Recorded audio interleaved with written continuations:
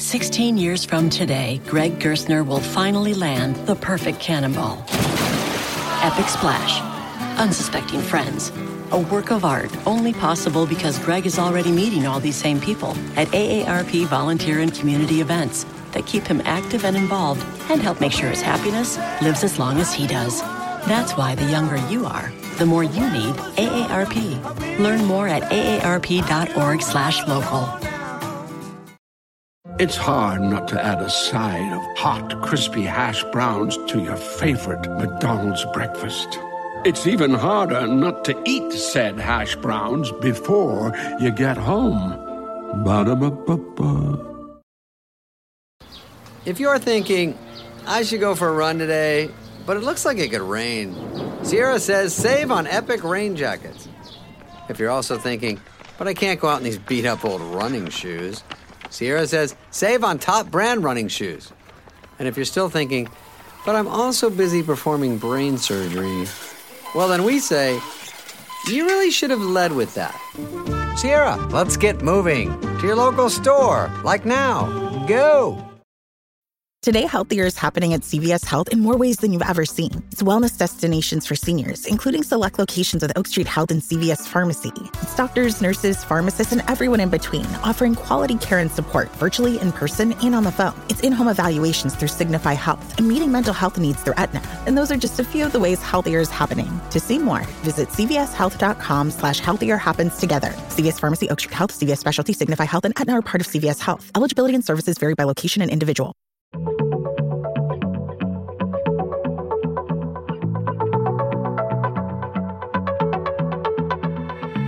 Hello and welcome to Star Diary, the podcast from the makers of BBC Sky at Night magazine.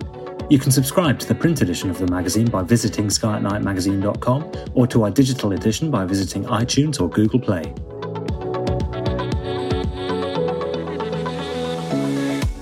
Hello and welcome to the June 2021 episode of Star Diary, the monthly stargazing podcast from the makers of BBC Sky at Night magazine. Each month, we reveal the best things to see in the evening and sometimes morning sky over the coming weeks. I'm Ian Todd, the magazine's staff writer, and I'm joined as always by our reviews editor and practical astronomy expert, Mr. Paul Money. Paul, thanks for joining me again. Hello, Ian. Yes, another month to come round and lots of things to see. Yes. Do you find that the sort of lengthening days of summer are approaching and encroaching? It's one of those things that we've always assumed that this time of year is a time for astronomers basically to sort of sit back, clean equipment, don't do any astronomy. And to me, that's beside the point. You know, there is still plenty to see because there are things like double stars and whatnot, you know, for example, you can actually observe. So they're not affected by light pollution or in actual fact, the light summer nights. And I like looking at globular clusters as well, personally. So, so it's one of those things that there are still things to see. And the moon is so obvious, you know. It don't matter about the light summer nights when you can observe the moon. And, of course, the moon is the guide often to many of the objects to see, such as the planets and the bright stars. Mm-hmm. So, so there is still plenty to see. And we've got a few planets around as well. Yeah, I don't rest during the summer. You know, and of course, our reviews never rest because we have to review equipment regardless. So we just carry on. So, yeah, I was of the same opinion that I used to stop or really curtail what I did. I have to say, until I started doing the reviews. And then when you've got to do the reviews, you have to go out. And I thought, actually, this isn't too bad. I suppose the further north you are, the problem, I mean, I remember going to Scotland in the summer for a holiday with my parents, and I was just into astronomy, so I was excited, you know, going to be in the middle of nowhere, brilliant sort of thing. Of course, got up there, and it was sort of like July, and it was so bright, the sky, you couldn't see anything. There's only the moon up there. So I do feel for them in that respect, but they have got the wilds, the wonderful wilds up there. And sadly, the midges. Yeah, I can testify to that. But yeah, no, there is obviously this month in June, there is a really interesting daytime event happening on the 10th of June, which we'll obviously come to. But let's kick things off at the start of the month. What should we be looking for at the start of June? Well, actually, it's one of those things that when the moon is near to planets at the beginning of the month, then you often find at the end of the month, it'll often repeat because obviously the lunar orbit sort of thing, 27 days sidereal motion, 29 days by the solar motion. And so the thing is sort of thing, on the 1st of June, the moon, the gibbous moon, is below Jupiter. So, so when you look at the moon on the 1st of June, then, hey, did you realise that rhymes? Good grief, I'm a poet now, good grief. But, it's a great way to find the planets because the planets themselves, planet means wandering star, and planets often just look like a star. And if you don't follow it and see that it slowly moves against the background sky, then you can be fooled into thinking it's a particularly bright star. So having the moon as a guide is a really great way of finding the planets. So ironically, the moon was below Saturn on the 31st because Saturn and Jupiter are still reasonably close. Jupiter is leaving Saturn behind now, sort of thing, after last year's fantastic conjunction. But so 31st of May, Saturn had the moon below it. And on the 1st of June, the moon is below Jupiter. But then it all repeats at the very end of the month. Now, this is the morning sky. So obviously the skies are getting lighter. So you're really looking around about 3 a.m., that sort of time. So you have to be a hardy soul to be out. Or either that or just stay up all night sort of thing, you know, and watch the glorious sunrise, the wonderful dawn sort of thing. Listen to the dawn chorus, etc. You know, the skies are often really cracking in the morning because the atmosphere, if it's been a nice still night, the atmosphere's settled down and you often get I've had some of my best viewing in the early hours of the morning, I have to say. So, so beginning of the month, first Jupiter and the moon sort of thing. And then actually on the 27th, the moon is to the lower right of Saturn. They'll be roughly south at 3 a.m. So we've got on the 27th of June, the moon is below Saturn. And then on the next night, the 28th, it's actually between. It forms a shallow triangle with Jupiter and Saturn. And then on the 29th, it's to the lower left of Jupiter. So as I say, it tends to repeat as long as they occur at the beginning of the month. But this will gradually get out of sync as we go through the rest of the year sort of thing. So it'll stop happening. So I always like it that you get 2 bites of the cherry, Jupiter and the moon this month. Yeah. Are Jupiter and Saturn going to remain as morning objects for the rest of the year? They'll stay morning objects for a month or so, but then we'll reach opposition. And the key with opposition is that's the turning point whereby they move from the morning to the evening sky. And so, it's we've got to wait for oppositions for them. And I haven't got the dates to hand immediately, but it will be fairly soon, July and August for the oppositions. I think it's August, in actual fact, is the opposition date. And so, they will stay in the morning for another sort of month or so. And then, and it's a funny thing because they rise as the sun sets. So with the sun setting so late at night, it'll still feel for a few months like they're in the morning sky at their best. But later in the year, they'll move into the evening and then it'll be a lot easier. And people will notice them more because naturally the public are more perceptive of things when it's in the evening sky, when it's generally when more people are likely to be out. And of course, as hopefully lockdowns ease, people will be going out sort of thing. You'll be able to go to an observing site and hopefully perhaps public stargazing might start up again. But let's see what happens with that. We don't really know, do we, what's going to happen? No, definitely. But we'll obviously cover that, as and when, in future episodes as it happens. Now, we are also looking a bit towards the inner planets, aren't we? We are. Now, this is the good thing is that they're in the evening sky and still on display. We had brilliant Mercury during May. And, as it happens sort of thing, I haven't seen it because of the weather. Classic. It's one of the first times for ages that I haven't seen Mercury in its evening apparition. So I'm quite disappointed, I have to say. But the beauty is sort of thing that right at the end of May, Venus and Mercury were close together. So Venus is in the evening sky and so is, in actual fact, Mars. And Mars is one of those things that it's actually been slowly losing ground against the twilight. Because what you tend to find is that it manages to keep ahead for a while and stay in the evening sky, but it's losing that race now. And especially in June, you'll start to notice it because Mars will start to descend lower and lower into the evening twilight. And, of course, the twilight is encroaching because it's getting towards summer with the solstice on the 21st of June. Venus is looping. It's a very low apparition for Venus, but because it's so bright, Venus is quite prominent. And, again, we have the moon to guide us sort of thing. So what we've got is the moon on the 11th. Now, if you really like challenges, and I do like challenges, I like to see if this is possible to see. But on the 11th, the moon is just a few degrees to the lower right of Venus, but the moon will be 1% illuminated. It'll be an incredibly thin crescent, very low down in a bright evening sky, So the key is, if you can find Venus, I would say straight away, make sure the sun's set. So you're talking about half an hour after sunset, and start looking towards the northwest. But I mean, it's very ethereal seeing a really thin crescent moon.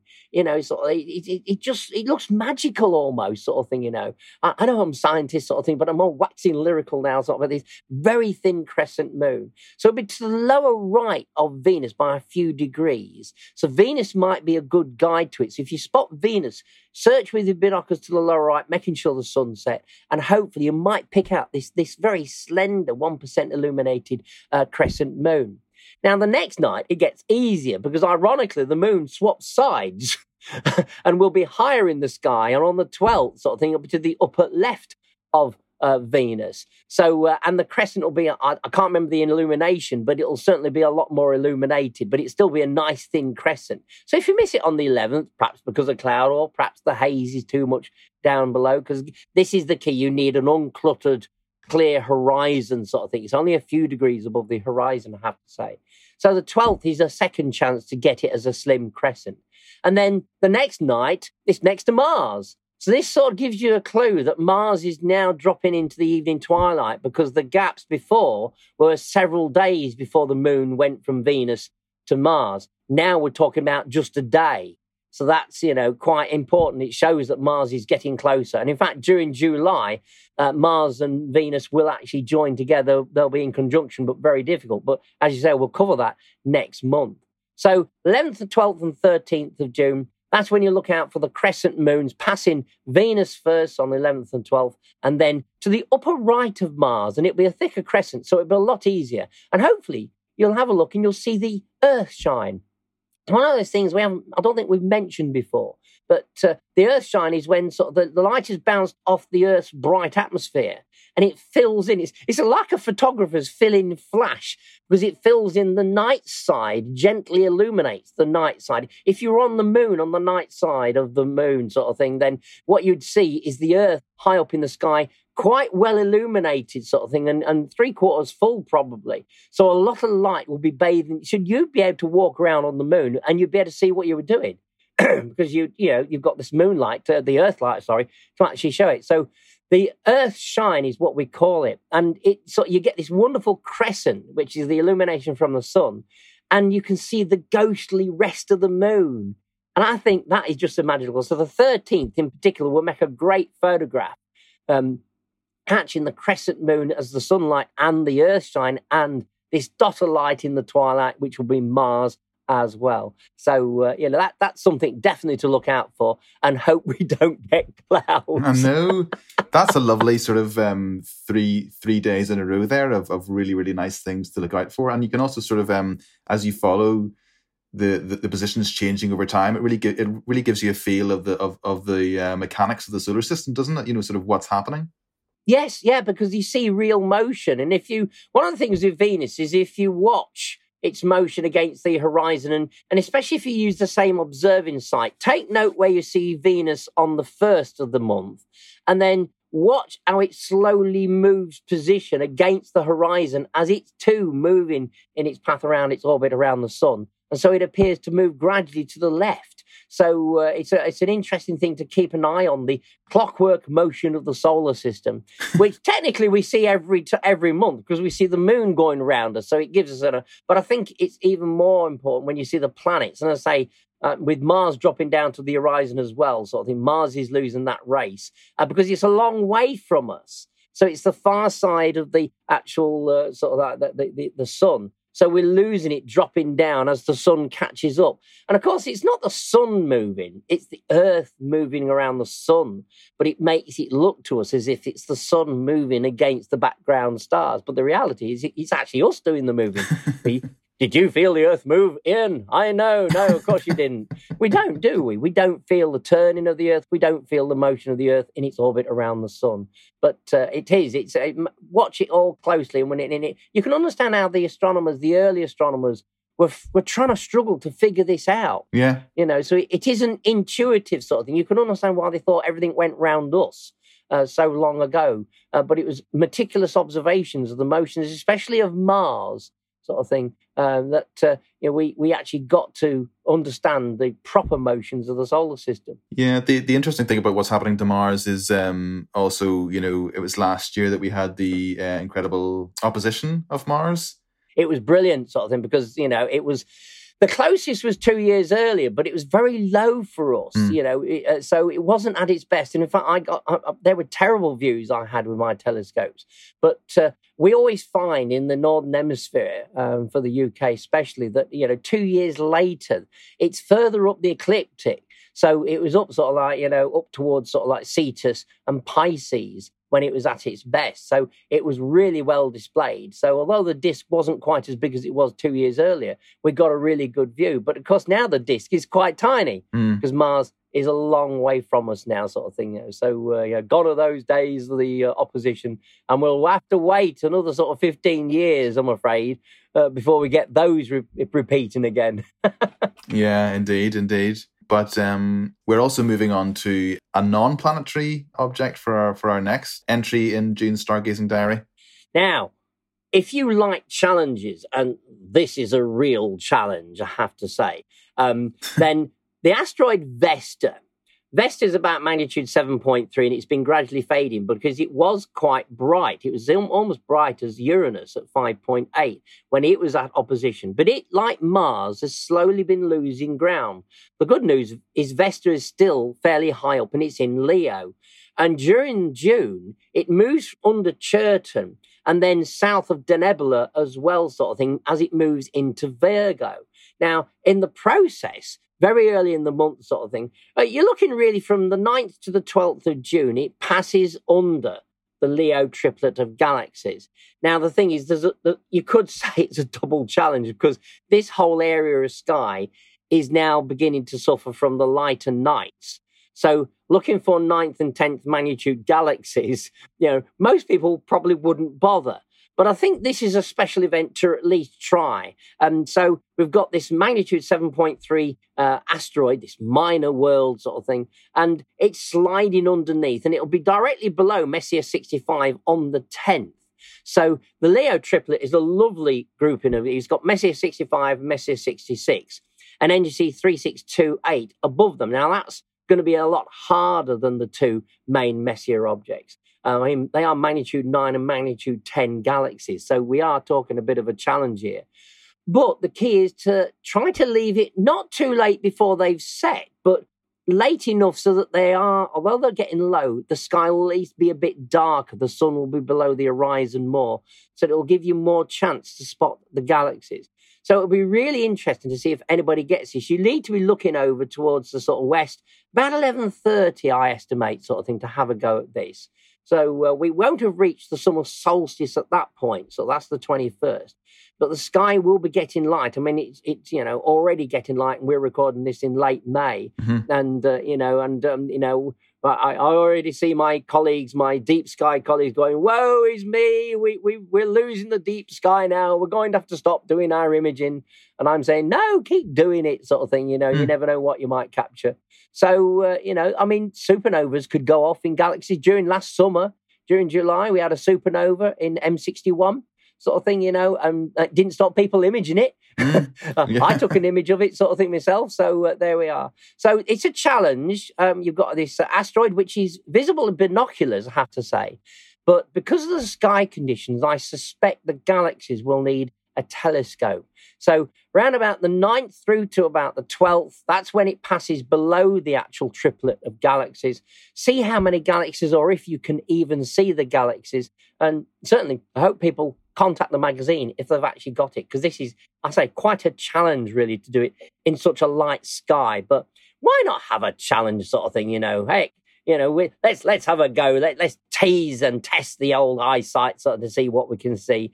Because as I say, we are easy to give up on some objects sometimes because we think, oh, well, they're too low or the sky's too light. And I say, well, this is one of those times where it gives you a chance to try it because you've got a reason to. Mm-hmm. You've got an unusual, say, situation with an asteroid moving below these galaxies. And when you think, I can't remember the distances of M65, 68 off the top of my head, but you are talking millions of light years, and then you're talking about an asteroid that's right in our own backyard. Yeah. In the main asteroid belt itself, sort of thing. So a complete huge difference in scale of distance. Yeah, I think a lot of people might be surprised to hear that you could actually see, an asteroid belt asteroid. Is there any hope at all for people who would like to see it just with the naked eye, without binoculars? Not with the naked eye now. Vesta was the unusual one in that when it was at opposition, technically, because Uranus is naked eye, but you have to have very good sky conditions, dark, uncluttered, no haze. So, and good eyesight as well. So there's a lot of things need to work in your favour to see sort of Vesta when it was at its brightest. It's now magnitude 7.3, so that puts it back into the range of binoculars. But if you know where the Leo triplet is, and you usually use Iota Leonis as a guide to move into that region, then you should be able to find this 7th magnitude star, extra star, amongst the normal stars of Leo. So, and the thing about watching for minor planets and asteroids is basically, if you get a run of clear nights, you can see which one's moved. So the stars themselves stay fixed with respect to each other. So the dot that's moving is the asteroid or the minor planet. So that's the key to identifying it. It's a little bit like some of the moons of the solar system. If you're hunting faint moons of the solar system, you hope that you'll get a run of clear nights, one after the other, so that if you've identified the object as, say, Hyperion at Saturn, then you look the next night, and if it's moved, yes, you've got it. If it's still in the same spot, sorry, you've got a star in the background. So this is the same with the minor worlds and the asteroid sort of thing. You look for its motion, and that gives it away then over a series of nights. Fantastic. Yeah, it is definitely worth doing that. Heading out night after night, but provided the weather's get clear skies. Yes. I find it even fascinating to sort of go out. It's sort of easier in the winter when it gets really dark earlier, but you can go out at one part of the night and have a look at the stars, and then you go out, an hour or two later, and just note how they've moved, even over the course of a few hours. It's really interesting, isn't it? Yes. It's one of those things that it surprises people. So, I'm one of those that I will stay out quite a long time. And if you're looking through a telescope or imaging through a telescope, you sort of don't realise until you step back and look at the sky and think, hang on, Orion was over there, and now it's like 30 degrees further across the sky. And you don't realise how much the sky has moved. And then you realise you've been out for a few hours, sort of thing, And you do get carried away, You can get mesmerised by either the imaging or the visual observing. Yeah. And you lose track of time, and then suddenly you realise that an area of sky you were looking at that was well placed in the south is now dropping down into the southwest and even the western horizon. You think, where did that time go? Incredible. Okay, well, on to Mars again, I think, because it's not done yet, is it? It isn't, and this is another challenge. And I say, quite often we won't show these up in the magazine because they are really difficult, sort of, because of the light skies. But what we've got is on the 23rd, Mars actually passes right smack through the Beehive open cluster, Messier 44. But it will be extremely low down. It's in Cancer. This whole area of the sky is going to be light, of course. We are talking about just after the summer solstice. In fact, my observation, I would start on the 21st, but it's the 22nd, 23rd, and 24th when it's on one edge on the 22nd, then it's right in the middle on the 23rd, and then it's on the other edge on the 24th. So the challenge here is there is light nights. Whether you'll see the cluster is this is the challenge. You'll see Mars. Mars is bright enough to be seen, sort of thing. It'll be, I can't remember the magnitude now, but it's still naked eye. So you'll be able to spot Mars. So the key is on the 23rd, look for Mars, 11 o'clock sort of thing, and look sort of see if you can see it. It'll be only a few degrees above the horizon. This is the key, again, an uncluttered horizon. No hills or buildings or trees in the way. And if you do spot it sort of thing, then just see if you can spot any faint twinklies around in it. And that will be the cluster. And there are some really nice... I always like M44, and it's a shame we're losing it because it's got a lot of triangles in it, stars making up triangles. And that always sticks with my mind to sort of look at it. There's several triangles in it that are quite prominent. So, it is a challenge this time sort of thing. But not the planet isn't the challenge. It's seeing the cluster. They'll be over in the west-northwest, very low down, I say 11 o'clock. And I said, I think the planet should be relatively easy enough. And certainly by then it'll be low, but you should be able to pick it up easily in binoculars. Whether you'll need a telescope so that you can improve the contrast to see the stars, that's the question. So try with binoculars. If you can't see the cluster with binoculars, if you've got a telescope, put a telescope on it, a spotting scope even. One of the things I like is I've got a spotting scope, and I used to carry around it in the car, in the days when we could drive around and go out, that used to reside in the car all the time. And the idea was that I had something handy that I could quickly set up. And I use it sometimes in my talks. If it was clear after a talk, I would actually show people, especially the public, if it's like a WI or something like that, I'd then show them the planets or the moon or whatever in it. And the spotting scope is, don't just look on the birds, look at the birds, and nature, use it for the night sky as well. So if you've got something handy like that, just try it. And you never know, you might see the faint sparkling of the beehive cluster. You could say you might see those bees swarming around Mars. I just thought of that. That sounds like a John Wyndham novel. Yes, exactly.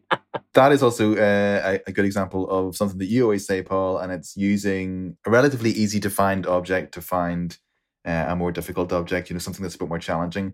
But I suppose the main event that we will probably be talking about, because it'll be the most popular event that people will be looking at in June, is sort of challenging for another reason. It'll be relatively easy to see given nice weather, but it comes with a word of caution, doesn't it? Oh, it does. And this is June the 10th. This is the partial eclipse of the sun. Now, the thing is, you've got to be careful. You can't look directly at the solar disk because it is dangerous to your eyes. You have to be very, very careful. Often we recommend using a projection method. Use a refractor to project an image onto a card. And the idea of that is you cap off the finder scope so you're not tempted to look through the finder scope because, believe me, it's been done sort of thing. And it's very dangerous to look at a magnified view of the sun. I mean, the sun's bright. You don't really want to look at it in daytime directly anyway, sort of thing. But so the key is you use a refractor sort of thing. And you can actually use the actual shadow of the refractor to line up on the sun sort of thing. So you don't have to look at the sun with the finder scope. You can use the telescope shadow. And when it's at its thinnest and a round circle, this is the refractor, then you pretty much know you're on target. And obviously, I would not use you can use a diagonal if you want sort of thing, but I would use straight through myself. So I have a piece of card directly behind the refractor and you'll see the image of the sun appear as you're adjusting it onto the screen. But to improve that, I'd have a screen around the front. Now, I did mention this to somebody and they turned around and said, but surely that would block the light of the sun. I said, no, you have to cut a hole in the front screen so the telescope pokes out. But the rest of the card creates a shadow zone behind the refractor. And that improves the contrast to see the bright solar disk sort of thing. So, and you never know, there might be some sunspots as well. So by projecting it, it's the safest way to do it sort of thing, to observe the sun. You could also use a colander. I don't think we own a colander. It's one of those things that we never needed. It feels so old fashioned. I can remember one that mother used to have, sort of very, very old silver metal one sort of thing, But the idea is if you use a colander, it's got lots and lots of holes in and they create a pinhole camera. So they're like pinhole projection. And again, you put a card behind it and the colander itself acts as the shield to create the darker zone. You get all these multiple little suns actually projected. So now they will be small. So to be fair sort of thing, you'll have to wait until it's probably mid-eclipse when you can notice the notch. But even so, it's quite something to actually see that using a simple kitchen tool like that, a colander, to actually view the eclipse of the sun, the partial eclipse of the sun. So and cool. it is partial for us, of course. But if you're up in the Arctic regions, and it's a great shame a lot of the trips aren't taking place at the moment. We're looking into them for the magazine, and many of them are not going ahead because there's so much still uncertainty about various companies allowing people into their waters to view it. But it is an annular eclipse. Now, an annular eclipse is where the moon is further away from the Earth, so therefore it's smaller than the sun. So when it goes in front of the sun, it creates this annulus of light, this ring of fire, they call it, around the sun. So, I mean, I've never seen it. I've seen eclipses, I've seen total eclipses, but the annular I've not yet seen. So that's one of my little goals, to see an annular eclipse.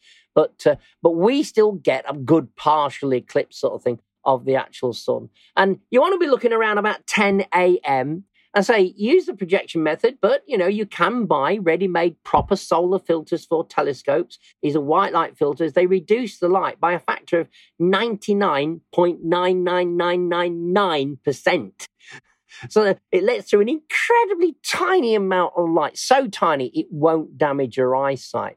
But you must use the proper approved filters for this. You can buy the film itself, the approved film, and make your own filters as well, but they need to be nice and taut over the front end of the telescope, and then you can observe the actual eclipse progressing. So yes, we've got a daylight event, so you don't have to stay up late at night sort of thing. It's daytime. Let's hope there's no clouds as usual, and it'll last until around about 12:24.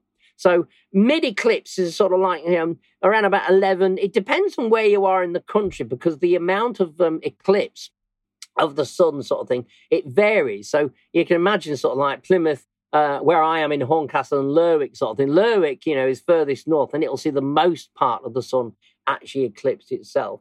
But all parts of the UK will see a big notch taken out of the sun. But I say, you really do have to be careful to observe it sort of thing to, so you don't damage your eyesight. But it's nice to have something in the daytime that you can observe. Yeah, definitely. I mean, I think... lots of people, when they think of an eclipse, they might sort of think of the, like a total solar eclipse where you can sort of during totality take a glimpse at it. But it's that idea of the fact that it's only partially obscured means that you are effectively looking at the sun. I mean, yeah. Where do you sort of stand on eclipse glasses? They all work, and again, buy them from reputable firms. I'm hoping they might still have some. I've got one or two spare myself sort of thing at the moment, so I know I've got some to use. But they're one of those things that you do have to look after them, because if they get damaged, if the speck of dust grinds onto the surface, the slightest bit of sunlight passing through them could actually do, because you don't realise it's happening. This is the trouble. You don't have pain receptors actually in the eyeball. So you don't realise you could be cooking your eyeballs. So this is why you have to be very careful and make sure they are perfect and not marked or damaged in any way.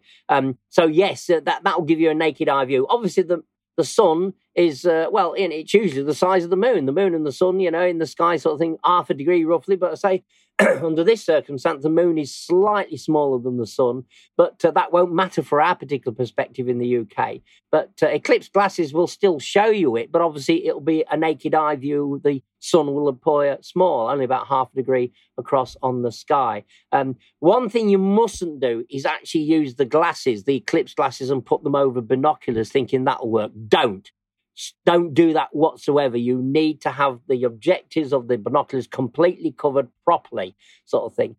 So I would never, ever say use the eclipse glasses, because I've seen somebody try it and whatnot, and they got a reprimand from me. Oh, right. Well, yeah. I mean, it was the safety, they've got to think safety. So you've got to stop them. It's one of those things, you have to say something. I said, don't do that. You will damage your eyes. It doesn't work. Because they put them on the inside, on the eye cups. Oh my goodness. And the problem here is that the magnification and the focusing of the light has already taken place from the front objectives. So by the time the light hits the eyepiece sort of thing, it's highly concentrated. That's where it'll literally burn a hole straight through the eclipse glasses within an instant. Oh my goodness. So, I've seen it done. It's frightening sort of thing. You shake your head and you say, no, don't do it. So golden rule, don't use eclipse glasses with binoculars whatsoever. Eclipse glasses are just for the naked eye. but they will give you a good view. It's just it'll be a bit small. So this is where having proper approved filters, proper telescope will give you a much more satisfactory view of the actual progress. And again, we mentioned the clockwork of the solar system. Again, we're getting a brilliant example, aren't we? We're seeing the moon in its orbit pass partially in front of the sun. So then the clockwork motion of the solar system sort of thing, on display for all to see. I think it's absolutely brilliant. Fantastic. Yeah, absolutely fantastic. Yeah, I am personally looking forward to it. Again, as we say, provided the weather holds up. But I suppose talking of bad weather and talking of clouds, there are actually, that's quite a nice segue, isn't it? There is actually... Brilliant. I love it. Well done. There is actually a nice astronomical cloud display, which is beginning, generally kicks off towards the end of May. Tell us all about that, Paul. The noctilucent clouds, these are night shining clouds. And basically, we see them after the sun has set. Now, normal clouds, when the sun has set, even in the summer, normal clouds go up, the highest clouds go up to about 5 miles high. But when the sun's below the horizon sort of thing, even in the summer, those clouds are still in darkness. And so you get the apparition whereby if you see shining clouds late at night during June sort of thing and into July, they will be these noctilucent clouds. And they're around about 50 miles up in the sky. So they're still in direct sunlight, which is why we can see them. And they're often composed of ice crystals. And so that's why they're very reflective and can be quite beautiful. And you get all sorts of patterns developing. They can be short-lived. They can dissipate very quickly. Sometimes you get a display that lasts all night. And so they gradually move from sort of like the northwest part of the sky to the north and then into the northeast, ready for the sunrise. So they are absolutely gorgeous sort of thing, And I photographed one a few years ago. There's a big antenna we have not too far from us, in actual fact. And it looked, this noctilucent patch looked like a dolphin. Well, I'm convinced it looks like a dolphin sort of thing, Again, it's a bit like seeing shapes in clouds, isn't it, sort of thing? You start to see shapes, but they're gorgeous, and there's this faint shimmering effect.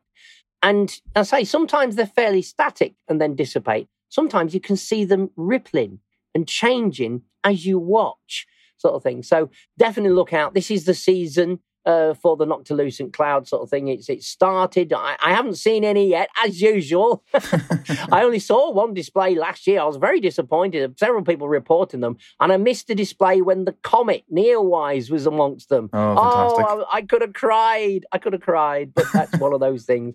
We haven't got a comet this year, but the noctilucent clouds, should be kicking off, and hopefully we'll get a decent display this year as well. Would you recommend looking at those through binoculars or anything like that? They are a naked eye phenomenon, but you can see far more structure if you use a pair of binoculars. I wouldn't bother with a telescope; it's too much magnification. But binoculars will give you a nice view, and you can examine some of the ripples that are taking place in the clouds if they're occurring, and watch the changing structure as it happens. So yes, have a pair of binoculars. But I think a telescope is like a sledgehammer to crack a nut sort of thing. It's too much magnification. But 10x50s or 7x50 binoculars, that sort of thing, give you a good view, and you can home in on particular bright patches and see how they're evolving during the course of the evening, sort of late night sort of thing. But you've got to wait for the sun to set sort of thing. But you soon start to realise there's something wrong with the northern sky when the sky has got light clouds in it and they should be dark. Yeah. You should barely be able to see them. So, definitely worth looking out for them just in case we get some. I say, I didn't have much last year, but I'm keeping my fingers crossed this year. Nice one. I mean, it's interesting because, we started off the podcast by sort of talking about that perhaps misconception that, June and July, can be bad times for stargazing and astronomy and, looking at the night sky. But I'm fairly satisfied that throughout the course of this episode, we've sort of dispelled that myth. What do you think, Paul? I think we have. I mean, there is plenty to look at sort of thing. And there's lots of other little conjunctions with the moon and various stars that we haven't had time to put in as well. So there's lots to see sort of thing. It's just a case of dispelling this myth that summer is time to actually go to bed and sort of like and put your telescopes and equipment away. No. Clean it by all means sort of thing. But yes, there are things we can observe. Indeed. Okay, well, thanks very much for joining me once again, Paul. And, clear skies, happy observing, and I'll speak to you next episode. Thank you very much. You take care, Ian. Thank you for listening to this episode of the Star Diary podcast from the makers of BBC Sky at Night magazine, which was produced in our Bristol studio by Brittany Colley. For For more of our podcasts, visit our website at scarletnightmagazine.com or head to Acast, iTunes or Spotify.